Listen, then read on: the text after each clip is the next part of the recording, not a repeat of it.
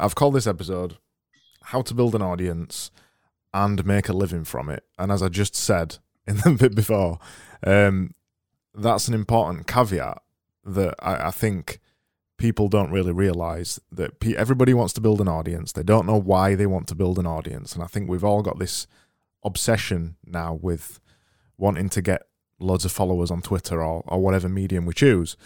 And both of you are perfect examples who have people who have built an audience quite intentionally and then made a living from it.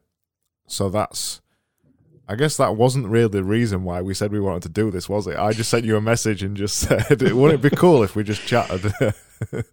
It's nice that you have a topic, though. It's always nice to have something to circle back to. So that's perfectly fine. Yeah, so I think we should... Sorry, Jamie. I think we should just start with introducing, at least, not too long, because I think they're the most boring part of podcasts and videos or whatever this is. But Arvid, just quickly say who you are, what you've done. All right, my name's Arvid Karl. I'm a German. I play the accordion and I really like ducks. Is that enough, or do you need like professional stuff as well? No, I used to be a software engineer. Then I turned writer, entrepreneur, and built a business with my partner, my life and business partner, Danielle. Feedback Panda, sold that thing. And then all of a sudden I had time to write. I wrote, started a blog, started the podcast, started a newsletter, and then wrote a book. And that was super well received. And I'm now working on my second book, in which I talk about audience first stuff. So it kind of fits the topic of today's episode. That works pretty well. That's what I'm doing. I'm a writer, and I spend like 28 hours of each day on Twitter, apparently. It's incredible, Arvid. I'm stoked to even just be here and pick your brain a bit. And Craig, for your audience out there, I'm Jamie Russo. I'm a writer based in Brooklyn, New York. And for the last 10 years, I've been working in a variety of different functions, whether it's consulting or finance or big tech or early stage startups. And the type of writing that I really enjoy doing is the type of writing that kind of uncovers the mindset of early stage entrepreneurs, because I think they're fascinating people. And I've just really enjoyed interacting with the two of you both on Twitter. I got on Twitter 6 months ago, and I think that's where a lot of the relationships with other creators for me has formed. And I know that this conversation was literally born out of someone suggesting that the three of us talk. Yeah. I couldn't be more excited to talk to both of you guys today, because I think everyone's doing really interesting stuff. Yeah. And well, this is my podcast, so people usually will know what I do. But for the context of this, I spent 2020 quite intentionally building an audience on Twitter, and I've nearly got 4,000 followers now, so still quite small, but I intentionally built an audience with the idea of making a second income stream is probably the easiest way to understand it, but to explore new income streams, because I'm a designer by trade. My 90% of my income comes from being a designer. I run a design agency, and in early 2020, when coronavirus hit, I thought there needs to be a better way here. What if my design work disappears? What if my clients disappear? And so I've been in this world for so long. I've designed things for quote unquote creators, and I understand very deeply how this whole thing works, but I've never thrown my own hat into the ring and given it a try.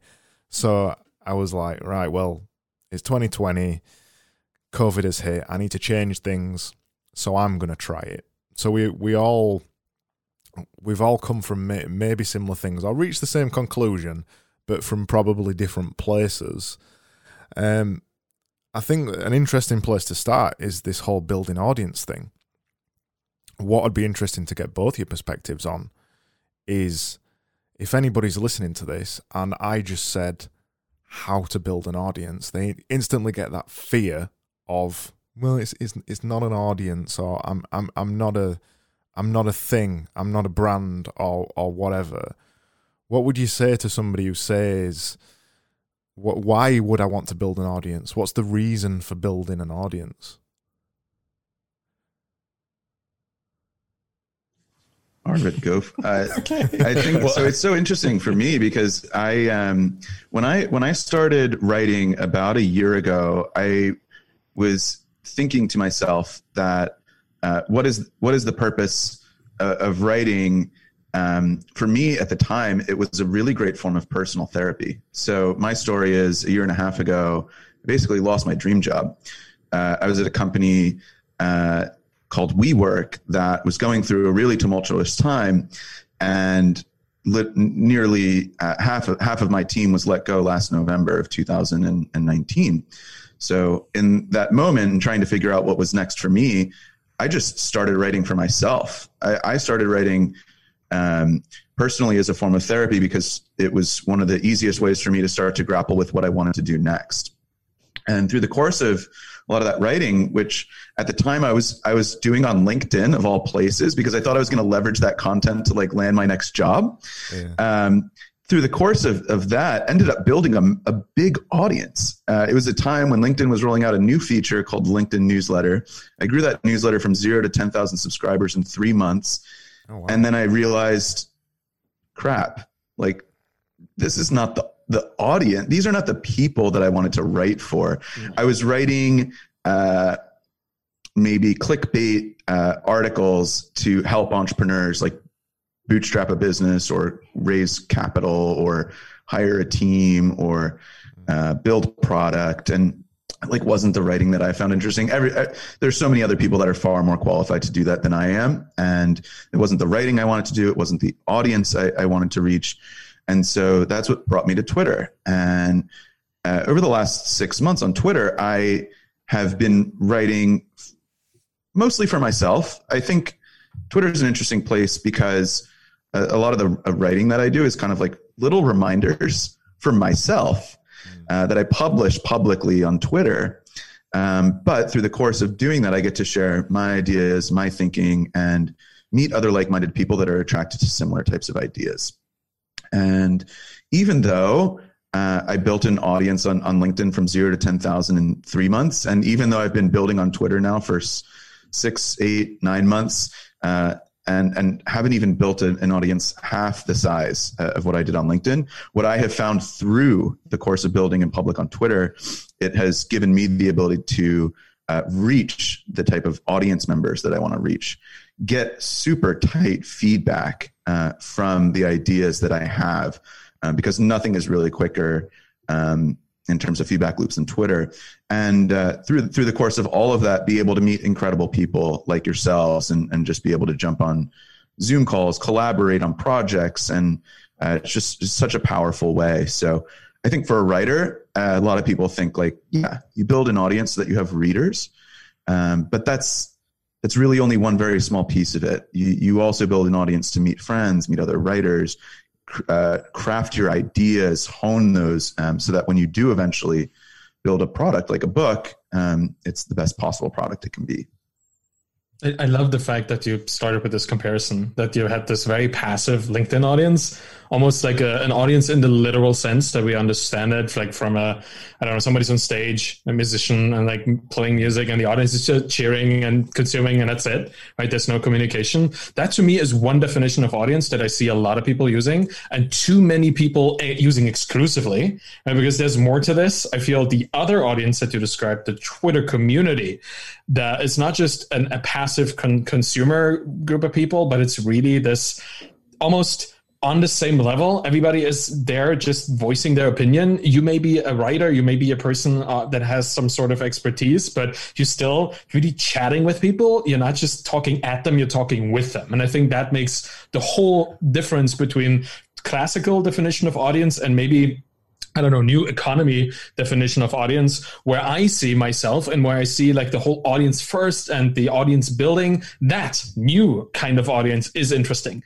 The old one is nice if you want to sell a lot of weird stuff to people you don't care about, right? You can have all your 100,000 LinkedIn followers and just like drop some weird PDF that you kind of put a couple hours into and try to charge them as much as possible so they drain their company's bank accounts. You can do these things and you probably can make a lot of money, but your reputation might suffer a little. And I think that brings me to what I actually wanted to say, because I feel when we build an audience, and what people often forget, that it's not just that salesy stuff. It's not just like getting people, getting a following and then selling them something and trying to squeeze as much money as we can out of them. That, to me, that's like by far not the most important, if any important thing at all. I think there's two goals to audience building. And one is to become a domain expert in the field, to build a personal brand, a personal reputation, and to build something meaningful that helps these people that you chose to be your audience. Like build a product, build a business that has also a professional brand and a professional reputation. Two things you do at the same time. And I see this, like for myself, I build my brand as myself, as a person that is like, apparently I'm a nice person. That's what people tell me. Just kind and empathetic. That's what I'm trying to be online, because that's what I just am. Right. But I also have my work, my products, both my SaaS that I'm building and the books that I'm writing. Those are the other brands that I'm building. But the audience is for kind of both. Right? You're building these two things up at the same time. And that's why audience building is such a wonderful thing, because it's not just building an audience. It's not just building a following around you and then like squeezing them for their money. It's building for your following. It's building for that audience that you're surrounding yourself with. It's like a community. You could get into a community. You become someone in the community because you're helpful, you're supportive, you're engaging, you help people achieve their goals. Well, at some point, there's reciprocity. People want to give back. And I guess that's both for Jamie and me, people buying our books at some point, right? We give them what we know, we share what we understand, what we teach, and we also share other people's accomplishments and lift them up, show the community that there's more than just selling stuff. There's also like empathy and sympathy and all these little things. They kind of build your brand as a person, like, a human person, not a brand person, not Nike, where you interact with the brand. It's not the same for bootstrappers or people like us who have like self-funded businesses in most regards. So that's what audience building is to me. It's much more than building a following. It's really just building two separate brands that are intermingled, and that also, maybe before I start going too deep into this monologue, if you build a personal brand on Twitter and you have a business /business brand, whatever happens to the business doesn't matter. Your personal brand will always be there. You do a thing, it flops, you write a book that nobody reads, you build a SaaS that nobody uses, doesn't matter. Your personal brand is still there. And that's why audience building is so powerful, because even if you fail horribly, that will actually increase your audience, because you can now invite people to learn from your mistakes, and that attracts people too. Interesting people as well, right? People who want to learn, people who want to share and want to see other people share. So there's only benefits to this, to me, at least in my understanding. I don't know what you guys think about that. I agree. And that's a really, really important point, that it builds capital. It builds professional capital that you can turn to anything that you want. This isn't just a thing that's exclusive to somebody who doesn't have a business or doesn't even, or even somebody who's working for somebody else. I know Matt Kobach's spoken about this before, about the idea of having brand guardians, or whatever word you want to use. When you work for a company, why would you not encourage people who work inside the company to be out there building a quote-unquote personal brand, building an audience?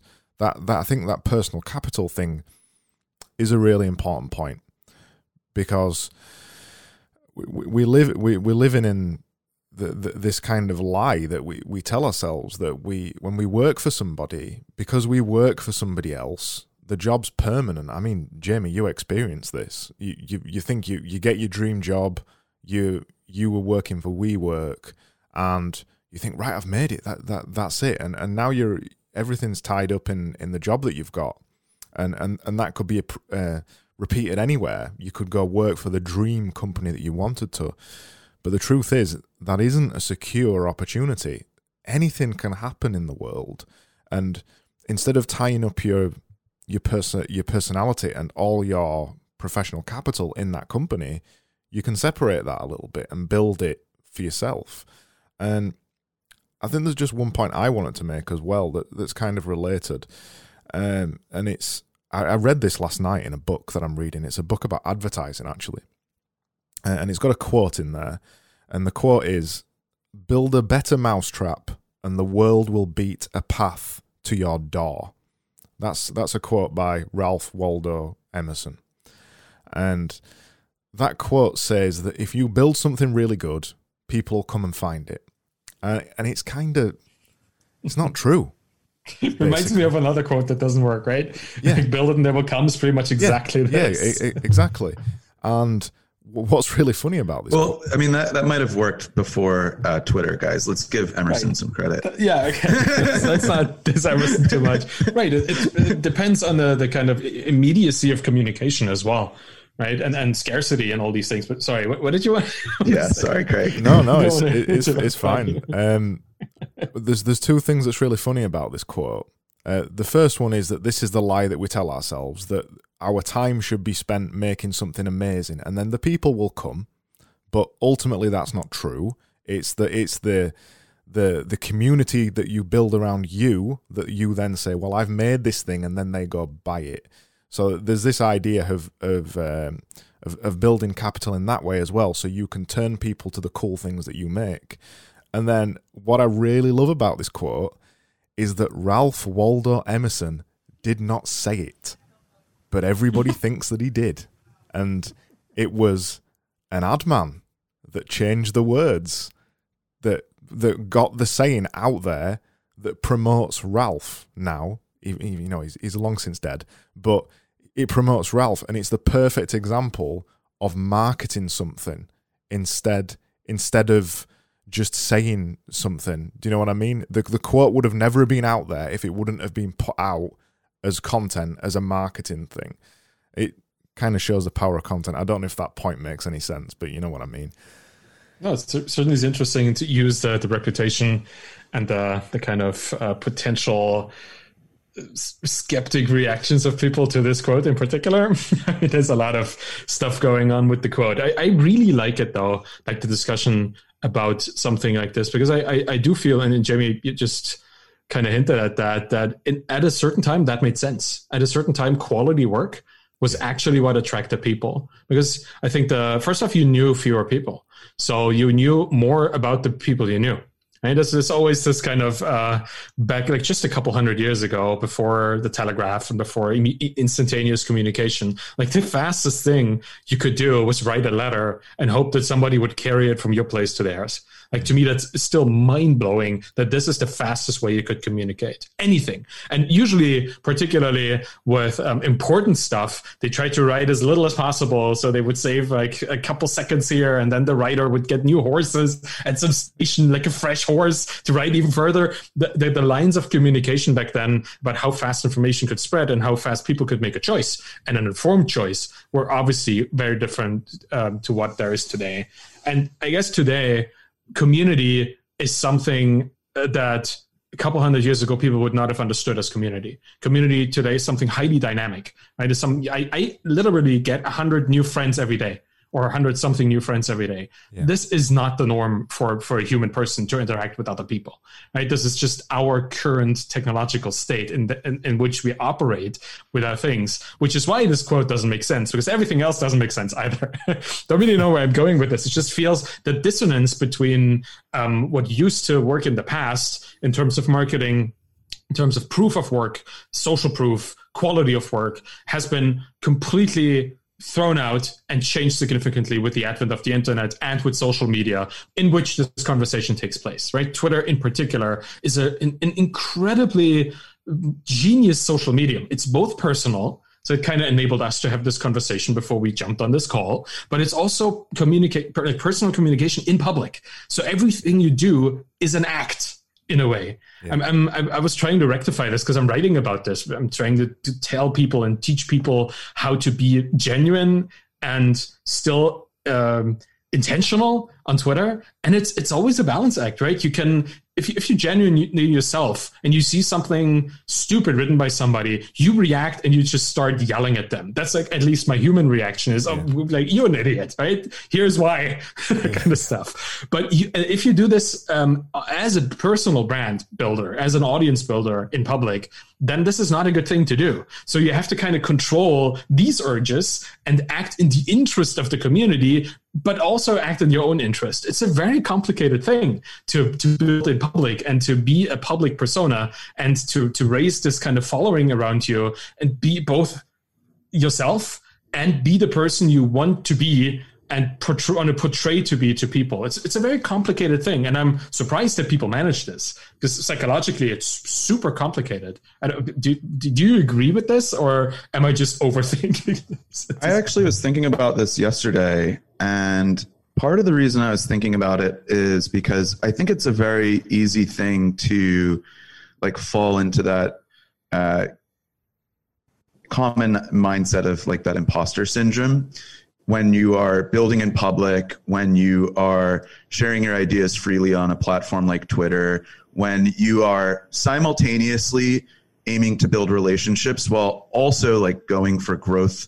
And that to me is something I wrestle with constantly. And some days it's like it's something I'm not thinking about, and I'm just, out there freely doing it. And then other days I still continue to go back and say to myself, like, am I writing this for the right reasons? Am I publishing this for the right reasons? Like, is this my true and authentic self? And I think part of the reason for the listeners that I'm going through this is I am a relative newcomer to Twitter. I've been on there for more or less 6 to 9 months.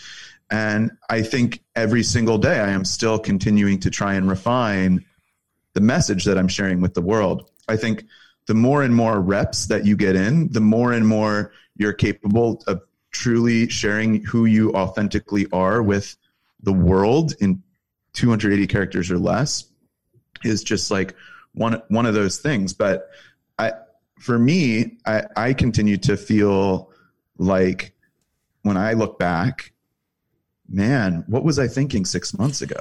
Like, or like 3 months back, like, why was I aiming for such growth as I was like launching this book? Like, was I doing this the wrong way? Are the people that have like signed up to follow in my journey, are they signed up for the right reasons? And, so on and so forth. You guys will hear me say this a lot. Like, I try to use Twitter to find friends, not followers. But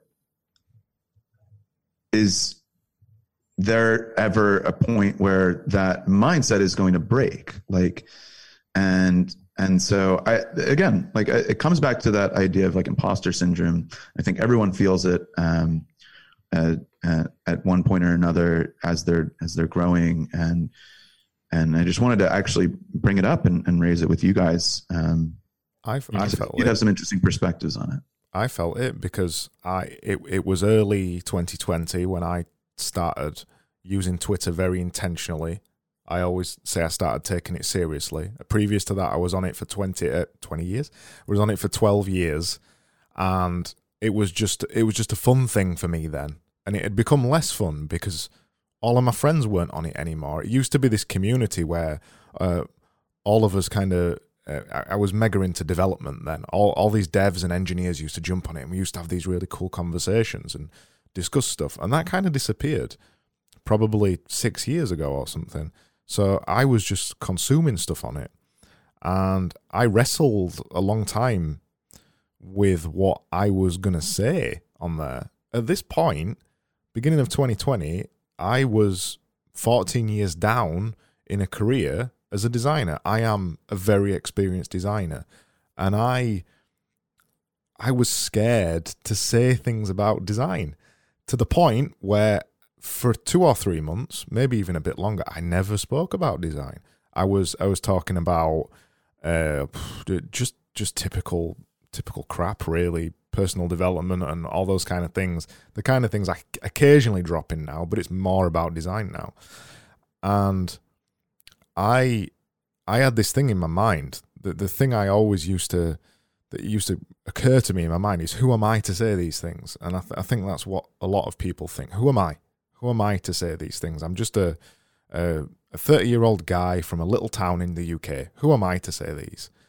But there's a point where you just think, well, I'm just the same as everybody else that's saying these things, really. There's nothing that makes them special, just like there's nothing that makes me special. And you just try it. You just start saying these things. And then all of a sudden, there's like this opening of your mind where you go, oh, I actually do know what I'm talking about, because I talk about it every day with clients anyway.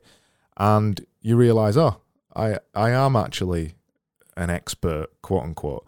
And I'm okay with saying that. But imposter syndrome is absolutely a thing. I found it's not something I've found tough in my career, but when it comes to out saying things in public, that's a whole different ballgame. I suffered from it massively there.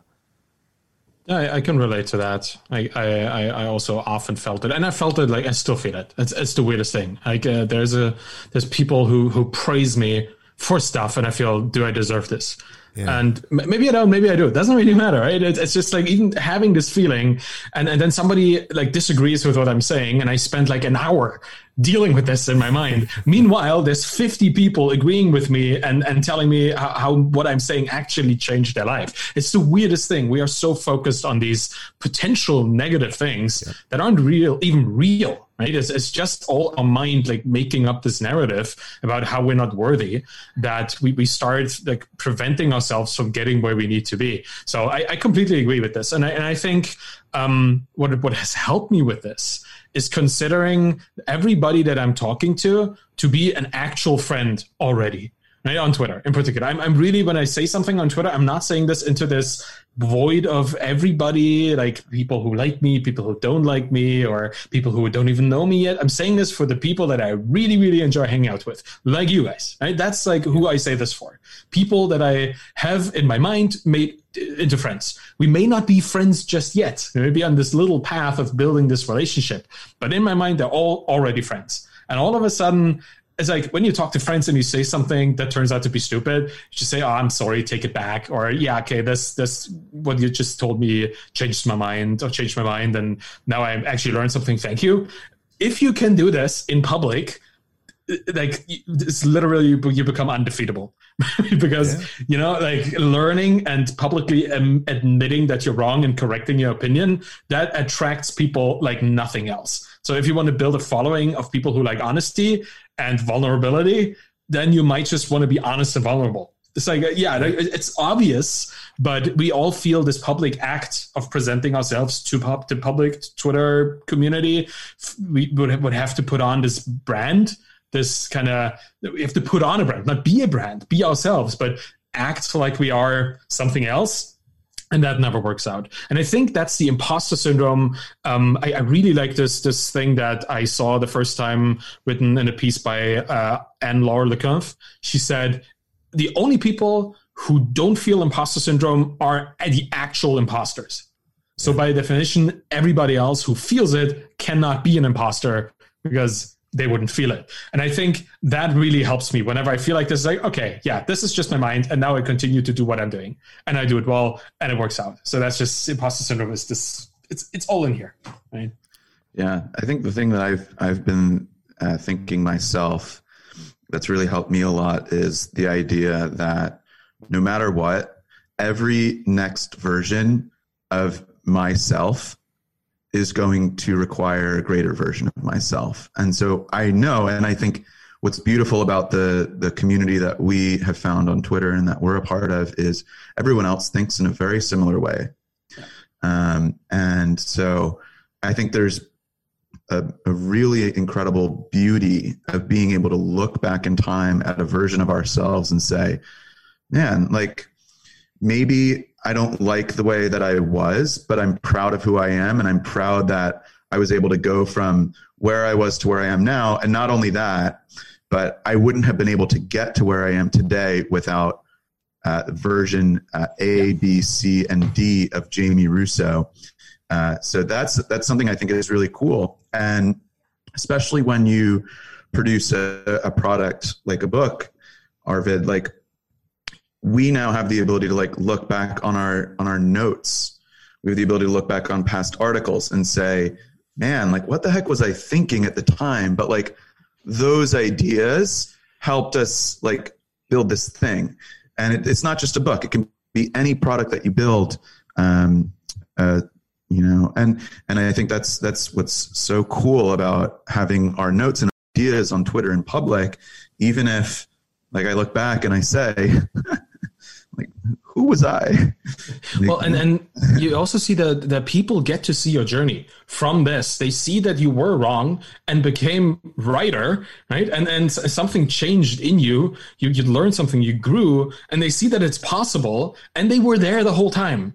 It's such an encouraging thing to just be present in your own development, on your own journey, and sharing this with other people. That's really what all I'm trying to do is just like share whatever I'm doing, and I don't know where I'm going, to be honest. I know the kind of the little steps that I'm taking. Like who really knows, right? But I know that the next thing is probably going to be my book, and then who knows what I'm doing? Maybe I'm just going to sleep for a week, or I'm going to like continue building my SaaS, or I'm going to do a course because that's the thing that the cool kids do, or I don't know. It could be anything, and I don't need to know right now. All I need to know is that there is this group of people that are somewhat interested in what I'm doing, what I'm learning throughout this whole journey, that will always stick with me no matter what I'm doing. And that itself is super encouraging to me. Like that is just driving me forward every day. I've been writing like every single day since the 1st of January on this book because I really want to get it finished. And the kind of feedback that I get from my daily, this is day whatever, now is day 28 of the marathon. The feedback that I get there is just pushing me out of bed the next morning back to the writing part. It's just really being on a journey, having people join you, and they don't need to cheer. They don't need to like be like actually encouraging. Just the mere presence of them is good enough for me. I think, and yeah, it's just such a powerful thing to do this in public. And I hope to inspire, but I don't want to force that. Right? I just hope that somebody else is seeing this and thinking, okay, I'm also an expert. Like Craig was saying, like I've been doing this for 12 years. I may not be an expert, like an acclaimed expert that gets invited to panels or conferences, but I know like 12, like over a decade's worth of stuff from an industry that other people would love to be part of, right? Design, software engineering, like entrepreneurship. These are all very both fashionable and, let's be honest, lucrative fields to be in. So by just showing people that this is possible and here is how and here's what I know, you're just inviting people in. It's just and that's the last thing I'm going to say. The abundance mindset that I see on Twitter and in our community compared to the zero-sum mindsets that I see in other communities is just such a strong driver, right? When you know that if I add something to this community, I'm not going to take anything away from anybody else. It's going to be better for everybody involved. Well, then of course you should do it. Then of course you should build an audience and build in public and share what you know, because it's a net gain for everybody. You're not stealing anybody's attention by being amazingly helpful. Right? It's like the fact that we consider this to be a problem, that we keep ourselves back, or that we try to push other people away from becoming an expert, domain expert in a field, is mind-blowing to me. Everybody should try this. Everybody should share what they know. It's a net, like it's a win-win-win situation. Community, you yourself, and the people you interact with. Everybody is benefiting. This is the only difference between an expert who is known and an expert who is not known. The expert who is known is the one who started a Twitter account or started a newsletter or whatever. They aren't any better. Yeah. In fact, usually they actually aren't better. They are actually not as good as the practitioners who are in there day in and day out. But they had something in them to decide to put themselves out in public. And they just said, hey, I'm learning about this thing. I know a lot about this thing. And I'll tell you everything I know about it.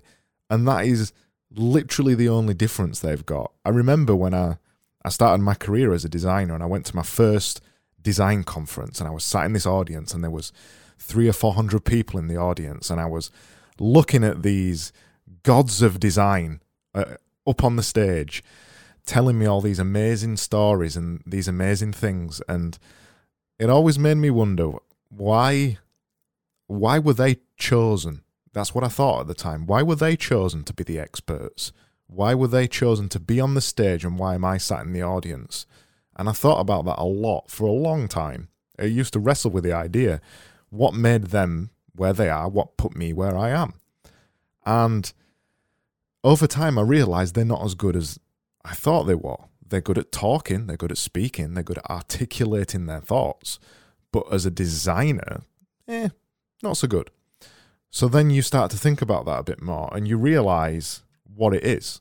and you realize that what they did different was from their often very early in their careers, they put their thoughts out. They shared what they were learning. No ego, no saying this is the best way to do it or anything. This, hey, here's what I'm learning. And that, there's a perfect example on Twitter, a chap called Catalin Pitt. And he did that from the very second he began his career and built an audience from it. He knew nothing, literally nothing. And he said, hey, I know nothing. I am learning about how to be an engineer. Here's what I'm learning. And he built an audience from it.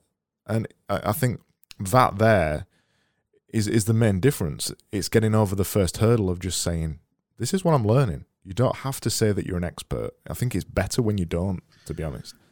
I think you have to check the ego at the door. And one of the things that I love about what you just shared is, I think one of the things that blocks a lot of people from ever raising their hand or ever putting themselves out there is this thought that, like, number one, like, what qualifies me more than anyone else? And number two, like, everyone else out there that is trying to raise their hand is at the same level as I.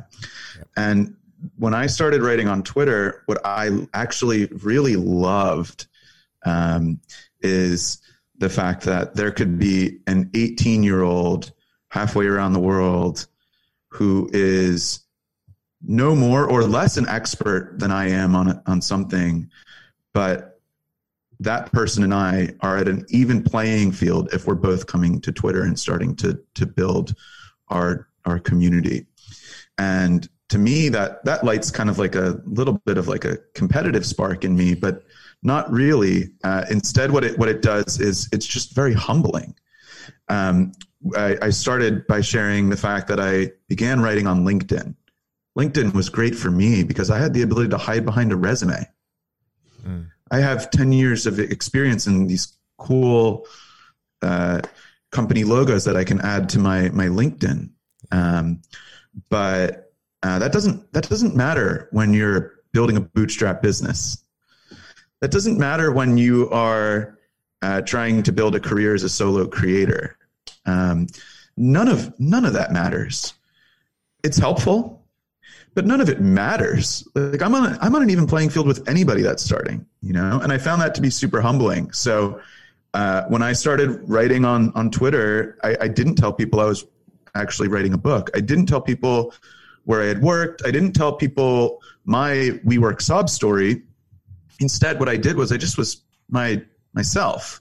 I tried to meet other people that were at a similar part in their journey as a creator, which for me, it was the beginning. And I got to meet people like Brandon Zhang and Robbie Crabtree. And like through that, like we all kind of like grew together into very different directions, but got to kind of push one another and grow and just see what's happened in 6 to 9 months. So I think that's really cool. It's such a humbling kind of mindset to check that ego at the door and realize we're all starting at zero. I'll let Arvid come in on this afterwards, but I want to just really highlight one thing that he said that really changed my mind. And I've had this attitude in design for a long time, but the same is with audiences. There is enough people out there for any audience. Arvid could write a book about design. I could write one, and you could write one, and they'd all do well because there's enough people out there that are interested in things, anything. You don't need to corner one part of the market just for yourself. There's enough for everybody.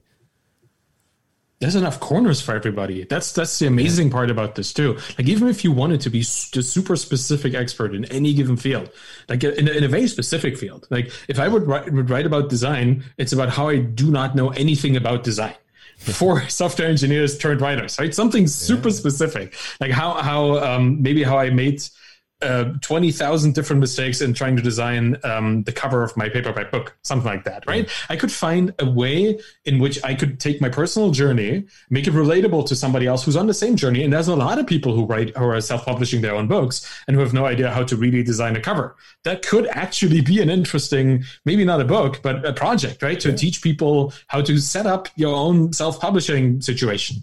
because that's what I did. And that's why I have experience, where I have unique experience, because I also do it in public. Right. So that there's so much specificity to where I am working that I could write about just what I'm doing and find thousands, maybe not millions of people, but tens, maybe hundreds of thousands of people who are in the same mindset. And I could make a solid, sustainable earning just from the royalties from that one, whatever it is.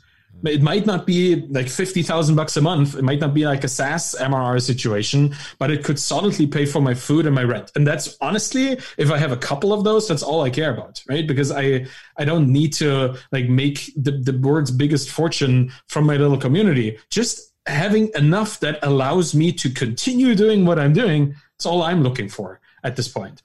I mean, I say this as a person who sold a SaaS business a couple of years ago. So there's some sort of financial security from which I'm talking. So I'm just want to be honest about this. It's not that I'm living a paycheck to paycheck situation. There's a buffer somewhere, but still, I'm not trying to like reach Elon Musk kind of income situation. Right? It's just not really what I'm going for, because I honestly feel in the community that I'm in, I do more for the community by just helping other people in the community succeed than succeeding myself. It kind of comes back to me in some way, but I don't know. Like if I were to consider how much a tweet where I put like a think boy genius piece of advice out there compares to just a really nice retweet of somebody else's accomplishment, that accomplishment retweet brings me more followers and more interesting engagement than my think boy advice tweet. It's just really where it is for me, which is why I stopped giving cool insights. Or at least I'm not doing as much of that anymore. I just really try to, get other people into the limelight so they can actually accomplish even more by themselves. Which is why this, and that's what you said, Jamie. Your credentials don't matter to these people. What matters to your community is how you can help them right here, right now, right? Your degree, and I don't even have a fancy university degree, kind of dropped out there because I wanted to go into software engineering and it was all a bit too academic for me. I don't have a degree. Like if I were to find a job right now and somebody would ask me for like a computer science university degree or I don't know, like a business degree, I couldn't produce it. Probably wouldn't get that fancy job that requires me to produce that kind of stuff. But I know that if I wanted to find a job in somebody else's SaaS, either as a developer or as a CEO even of their business or a CTO, I would probably, if I asked today on Twitter, I would get like 500 messages in my DMs offering me a job. It's just like the network is so much stronger because they already know how you help them. You don't have to show your credentials, which suggests that you know it. You do that already by building in public. So it's a totally different ballgame, I feel. It's super cool. I think the number one thing that I love about what you just shared, I mean, I think I loved a lot of things, Arvid, but the one thing I want to unpack a little bit further is the idea of you being a software developer that has built a company, that has bootstrapped that company, that has sold that company, that has now written a book, that is highly active on Twitter, that gives back to the community. Like that is you productizing yourself. And there are a lot of other avenues that other people could go.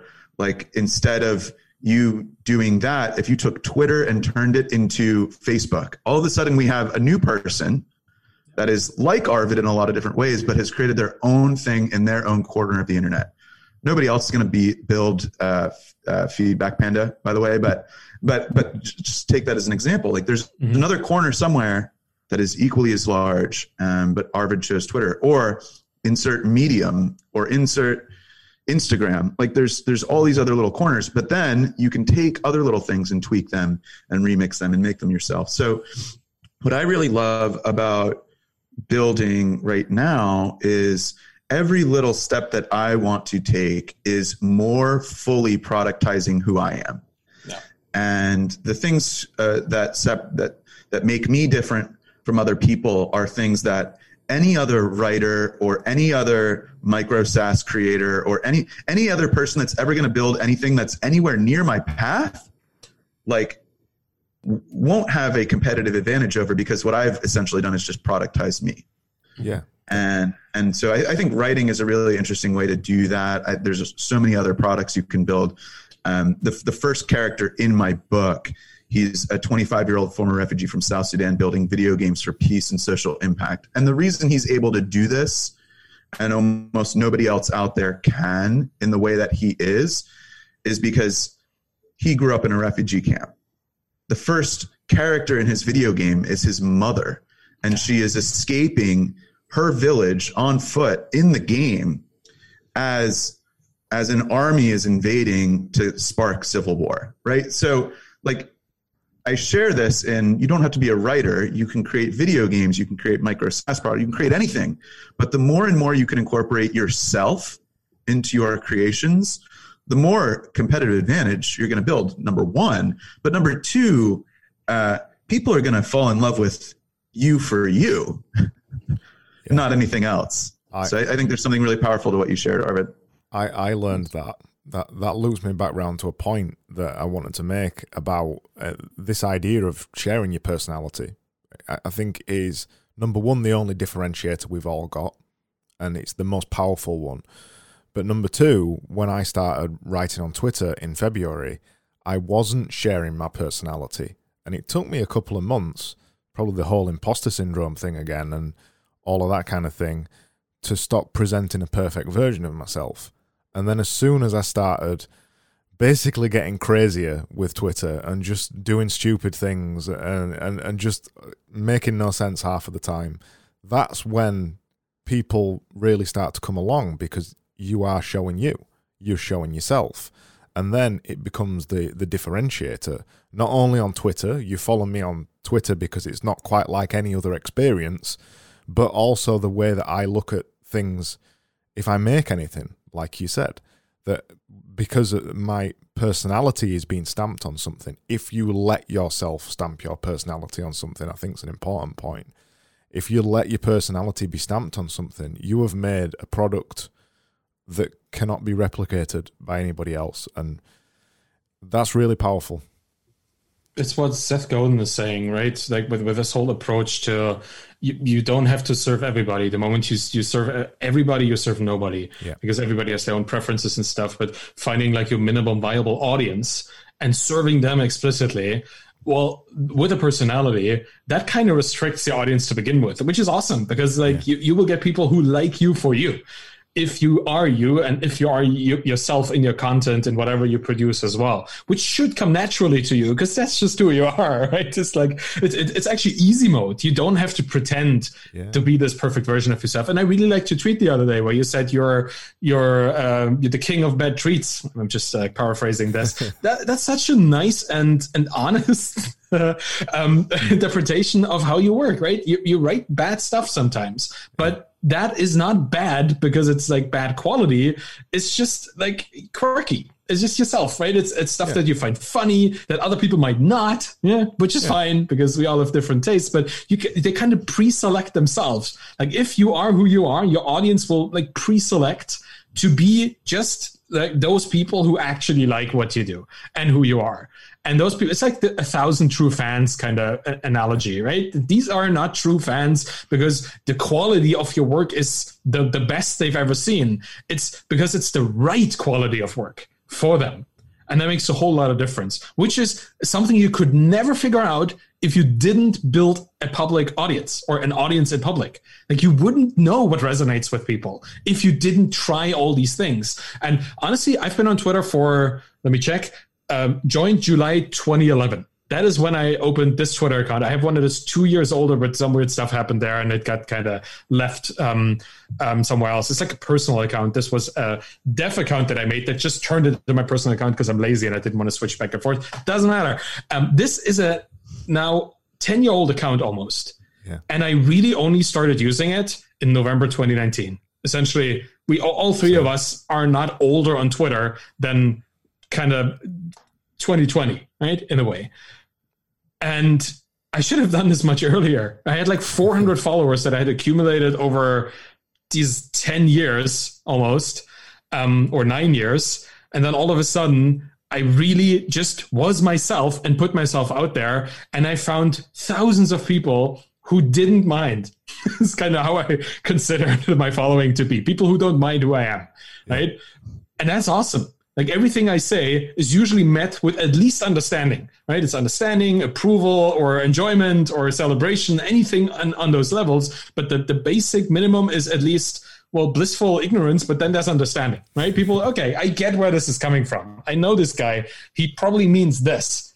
And that is such a valuable thing, just to find your tone, find your voice, which is why I always recommend it. Like there's nothing to lose, honestly, in finding the people who like you, right? There's so many good things in there. And the first one is I want to come back to something you shared at the very beginning. It's that idea of like, I don't know. There's terms out there, but I think we're all still hunting for terms. And Arvid, I'm sure in your next book, you're inventing new terms or taking terms that are sort of known and making them more known. Mm-hmm. But it's that idea of like the influencer versus the creator. I wrote an article about this last year. Like there are kind of like two ways you can create an audience on Twitter or any social platform. You can build a fan page or you can build a community. And like the fan page example that I gave is like Cristiano Ronaldo, right? I don't know where he is right now. 100 million followers on Twitter, maybe. Cristiano Ronaldo posts something on Twitter, and everyone engages with Cristiano. Mm-hmm. And it's interesting to me. Like Cristiano is an influencer. He's built this fan page. Like people only go there for Cristiano.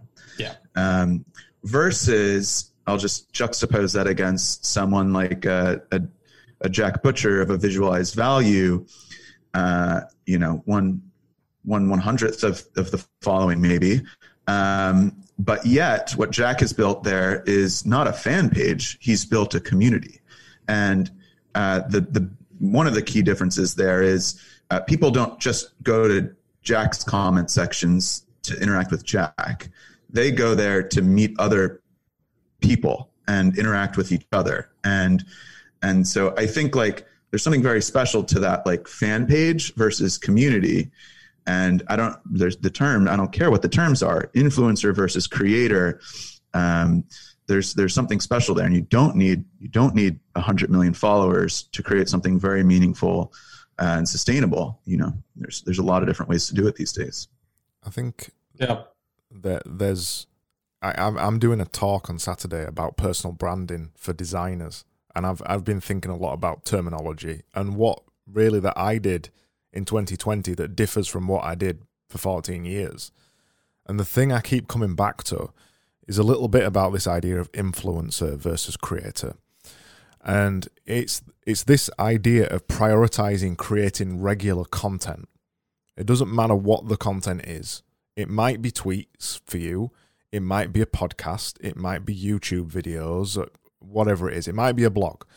But as soon as you prioritize making regular content, ideally daily content, I think for some reason, I keep returning to the daily thing, and I think it's important that you stay fresh in people's minds. When you create content, what you suddenly start to do is everything that we've been talking about. You put your personality out there, and then you also, because you've put your personality out there and your content, people can see the content and either filter you in or filter you out, and then you become a part of somebody else's habit. And I think this is the difference between a creator and an influencer. Somebody like Ronaldo, the reason he's where he is purely because of football, because he plays football. He's famous for a sport or whatever. But I'd be willing to argue that if Ronaldo started making content, he might already do it. I don't follow him. But if he started making content, his audience would absolutely explode. Look at somebody like Gary Vaynerchuk, who built his entire following, and actually Jack Butcher. They both built their entire followings on content. They picked a platform and made some particular kind of thing. For Gary Vaynerchuk, it was a daily video. For Jack, it was a daily visual. They both picked something that they could do very regularly, and that filtered people in and out. And I think it's a really, really important point, that creator versus influencer thing. I want to throw in another definition here because we were just talking about terms and reconsidering them. I think content itself is something that we really need to conceptually expand, because to me, it's not just an article or a podcast or something you create, right? Create in a sense of that you write it or that you produce it. Content is also, and I was looking, actually yesterday I was writing about this because I'm now at that part of my book where I write about these things. So I was looking at a definition and I found one called content is information made available. That was the most pristine definition that I could find for content. And it was just enough because I feel everything else you put on top of that restricts it. Right? Yeah. Because if it's really about information made available, then it doesn't just have to be like actionable information or like understandable guidance kind of information. It could just be connection.